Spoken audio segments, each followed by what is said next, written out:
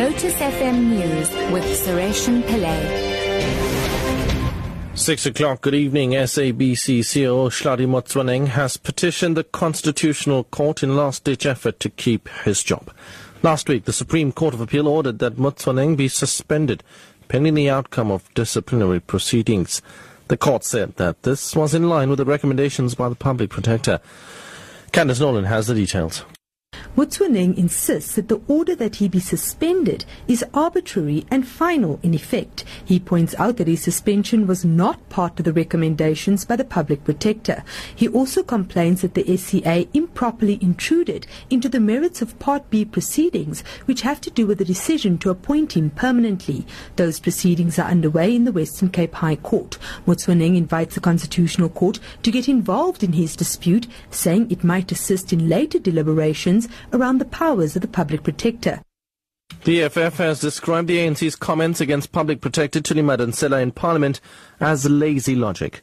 The ruling party earlier raised concerns about Madonsela joining the EFF in its Constitutional Court bid against President Jacob Zuma. The EFF wants the Constitutional Court to compel President Zuma to honor the Public Protector's recommendation that he pay back a portion of the money used on non-security upgrades at his private Nkandla residence. Mercedes Besant reports. The ANC Chief Whip Stone Sizani's office earlier said there was nothing wrong for an institution like the Public Protectors to align itself with political parties in legal matters.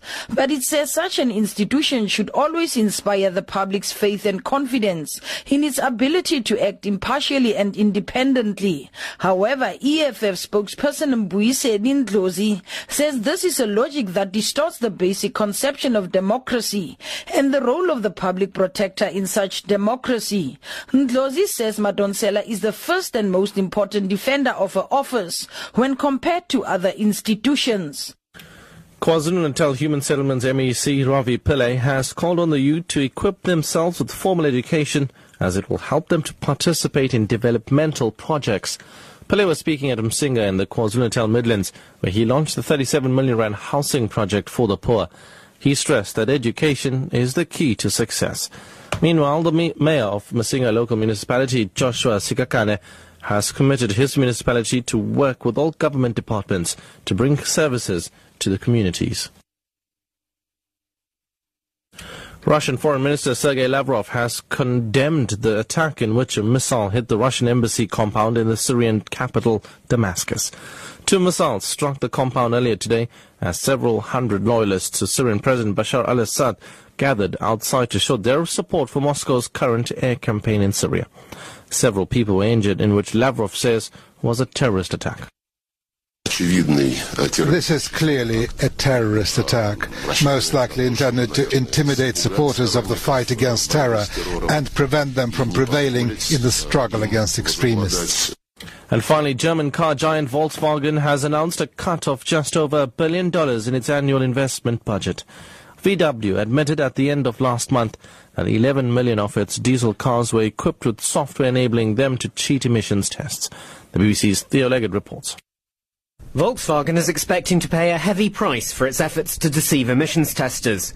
It's decided to cut its investment budget by €1 billion a year and speed up an existing money-saving efficiency programme. In the United States and Europe, it will abandon the relatively cheap but less effective emissions control systems fitted to many of its diesel cars and implicated in the scandal. Instead, it will now only use more complex state-of-the-art technology. Top story at 6 o'clock. SABC CEO Hlari Motsoeneng has petitioned the Constitutional Court in a last-ditch effort to keep his job. I'm Suresh Pillay. Your headlines at 6:30.